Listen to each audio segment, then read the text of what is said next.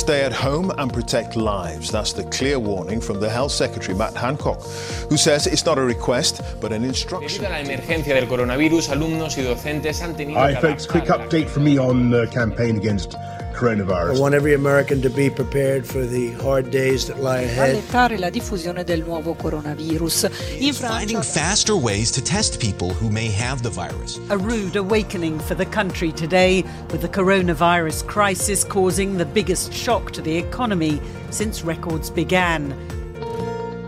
Hello and welcome to Corona Chronicles, SNS Online spin-off show that continues to touch base with a wide variety of people from all walks of life to talk about how the current situation is impacting them both professionally and personally, as well as offering a cupful of cheer, some top tips, up-to-date stats, and most importantly to touch virtual base with a cheery hello, and without the need for hand sanitizer. I'm Nick Randall. The UK has fallen into its largest recession on record due to coronavirus in lockdown, contracting by over 20% between April and June in one of the biggest slumps of any major global economy. Household spending plunged as shops were ordered to close, whilst factory and construction output also fell. The recession, defined by 6 months of falling output in a row, is the worst since the 2008 financial crash. Well, with me on the line to talk about this is Professor Diane Coyle, CBE, former advisor to the UK Treasury, and Bennett Professor of Public Policy at University of Cambridge. Welcome to the programme, Professor Coyle. How different do you think this recession compares to any previous one, either in living memory or ones historically studied over the years? It's very different. First of all, in its severity. It's the Bank of England said it was the worst for 300 years, never mind since the financial crisis. So it's very steep. And the other difference is, of course, how it's come about, because this is a deliberate result of the government shutting down large parts of the economy to control the public health situation. So in both of those ways, it's quite unprecedented. And there's a lot of uncertainties, and uncertainty actually about just measuring how bad it is, because the statisticians who collect the data and the means through which they collect the data, that's all up in the air at the moment. But we know it's pretty bad. And then there's great uncertainty about how we'll get out of this, because so much depends on people's behaviour and what they think is going to happen, not only to their jobs and their businesses, but also to health in the course of the pandemic over the next months. Do you think the government have done enough to minimise the impact on the UK's economy, or were we always inevitably heading for this? There's no avoiding this, and Sure. It isn't just the UK. This has happened in every economy. I think the government's actually responded pretty well. Okay. They got the schemes going quickly. Lots of people have benefited from them, and they have stopped what would otherwise have been a catastrophic wave of business failures and increase in unemployment. The tough questions for the government actually lie ahead. There was no issue about what needed doing, and again, every country has been doing something similar. The difficult question is, when do you start easing off these schemes? When do you start bringing the furlough scheme to an end? Sure. When do you decide that some of the business loans that have been taken out are never going to be repaid, and you let those businesses go? So that's the tough bit, and that's still ahead of us. I mean, of course, M&S have just announced they're to cut 7,000 jobs over the next 3 months. The withdrawal of furlough is going to hit many people hard, and it's been suggested that the government's one-size-fits-all plan leaves many people out in the cold. When do you think the worst effects will really start to bite post-furlough, and also potentially how long? It's a very patchy picture, because some sectors of the economy have been particularly hard hit.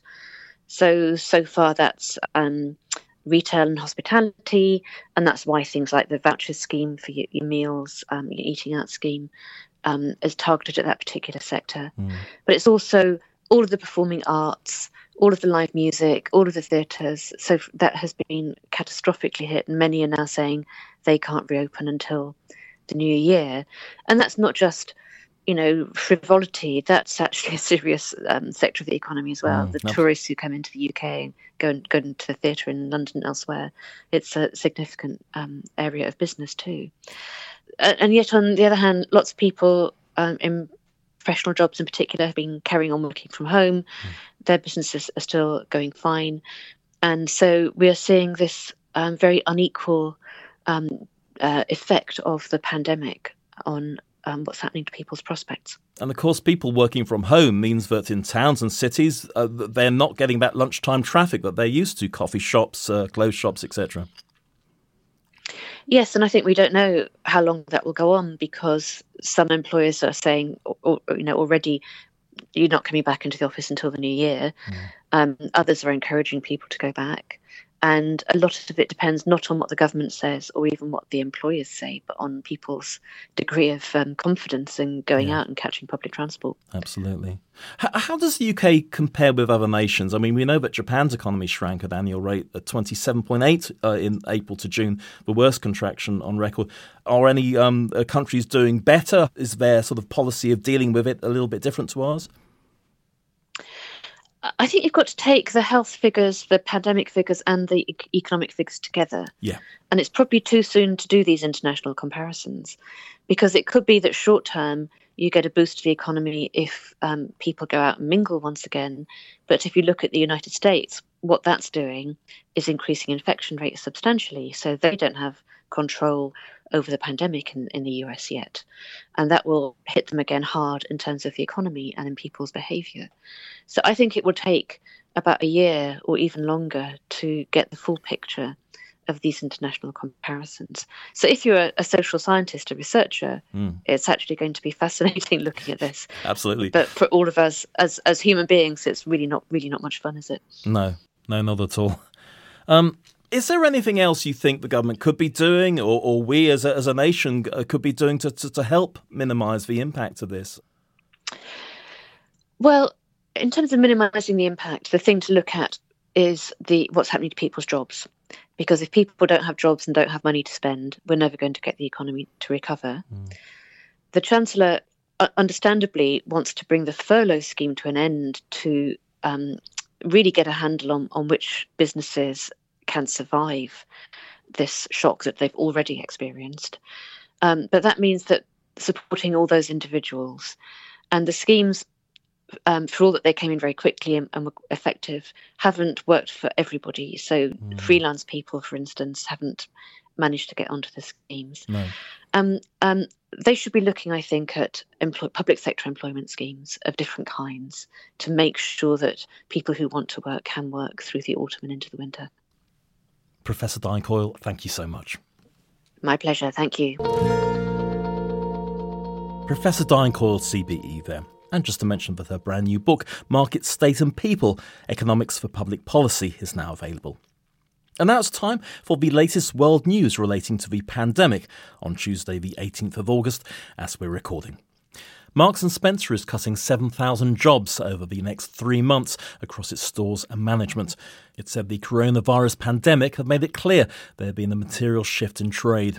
In-store sales of clothing and home goods were well below 2019, although online and home deliveries were strong. M&S said it hoped a significant proportion of the cuts, about a tenth of its workforce, will be voluntary redundancy and early retirement. In a statement, M&S said it was too early to predict with precision where a new post-COVID sales mix would settle. We must act now to reflect this change. France is to make face masks compulsory in most workplaces as it grapples with a resurgence in coronavirus cases. The new rule is likely to apply to all shared spaces in offices and factories where there is more than one employee present. The measure is set to begin on the 1st of September. Individual offices will be exempt. France has seen a sharp rise in coronavirus cases since July, and masks are already widely used.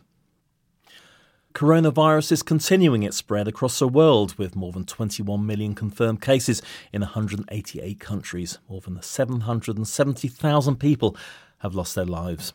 Cases of the disease are continuing to surge in many countries, whilst others which had apparent success in suppressing initial outbreaks are now seeing infections rise again. Latin America is the epicenter of the pandemic, according to the WHO. Brazil has the second highest number of cases in the world after the US and has recorded 108,000 deaths. Mexico has the second highest death toll in the region, with more than 57,000 deaths. Africa, South Africa and Egypt have seen the largest outbreaks so far, with South Africa one of only 7 countries in the world to record more than 500,000 confirmed cases. And the number of people who have died after testing positive for COVID-19 in India has now passed 50,000. The Education Secretary, Gavin Williamson, has criticised Ofqual in the continuing row over the handling of this year's exam results. Mr Williamson said the exam regulator for England didn't deliver what was promised. The government has now abandoned the much criticised algorithm to decide A-level and GCSE results, reverting to teacher-predicted grades. Universities have said they may not be able to offer extra places for tens of thousands of students now hoping to go to their first choice. The Health Secretary, Matt Hancock, has confirmed that Public Health England, which has faced criticism for its handling of the coronavirus outbreak, will be replaced by a new institute focusing on preparing for threats such as pandemics. He said to give ourselves the best chance of beating this virus and spotting and tackling other external health threats now and in the future, we need to bring together the science and the skill into one coherent whole. The National Institute for Health Protection will have a single and relentless mission protecting people from threats to this country's health. Nail bars, outdoor pools and beauty salons will be allowed to reopen in Leicester from Wednesday in the relaxation of the local lockdown after a drop in COVID-19 cases, the Health Secretary has said.